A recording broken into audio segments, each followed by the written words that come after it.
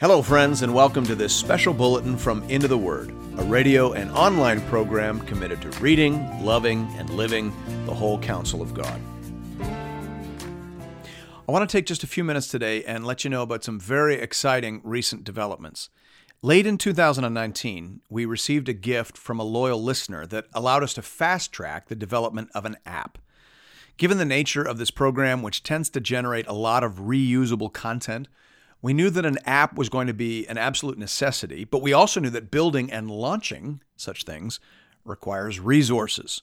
One of our commitments here at Into the Word is that this material must always be free to the user. The Word of God should be free, and it is an incredible blessing to be able to make it available to people all over the world at absolutely no cost.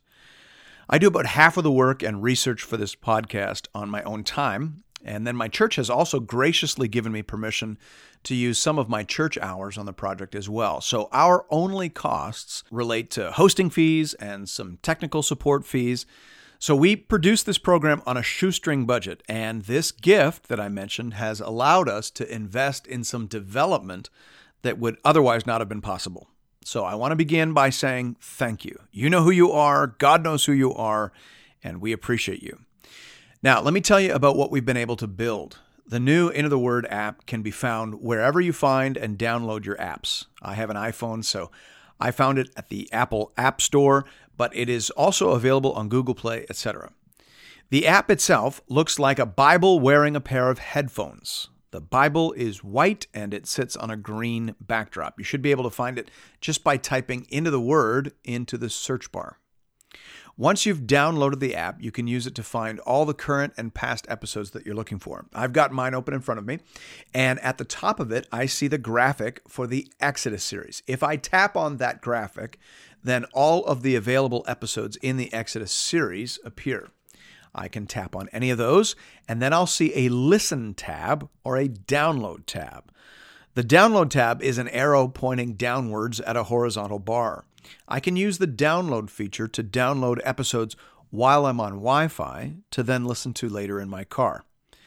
You'll see a Take a Note button as well. You can tap on that and then use that to record notes right in the app. Then if you go back to the front page, so you have to hit the back arrow twice, and you'll get back to the main page with the graphic for Exodus at the top. And then you'll notice two little dots at the bottom of the Exodus graphic. That's because the top graphic bar highlights current series, meaning series that are currently featured in the RMM plan. So that's Exodus right now, and then also Job. So if you put your thumb on that Exodus graphic and swipe left, then the Job graphic will appear. And if you tap on that, you should see all of the episodes available in that series. All right, now go back again to the front page, so use that back tab. And below the Exodus graphic, you should see a graphic for the Old Testament series, and then below that, one for the New Testament series, and then below that, one for the topical episodes. When you click on those categories, you should see all the series and episodes that we have available in that category. And this will make it a great deal easier to locate archive material. And that's the main reason we wanted to develop this app. When I started this podcast, I assumed that 90% of the listens and downloads every day would be related to the current RMM readings.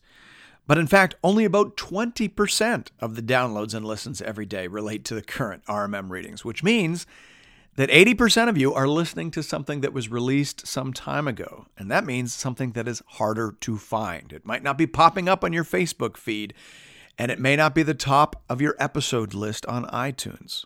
So now you can just tap and swipe your way to whatever it is you're looking for in a matter of seconds. You can also use the app to connect if that's something that you'd like to do.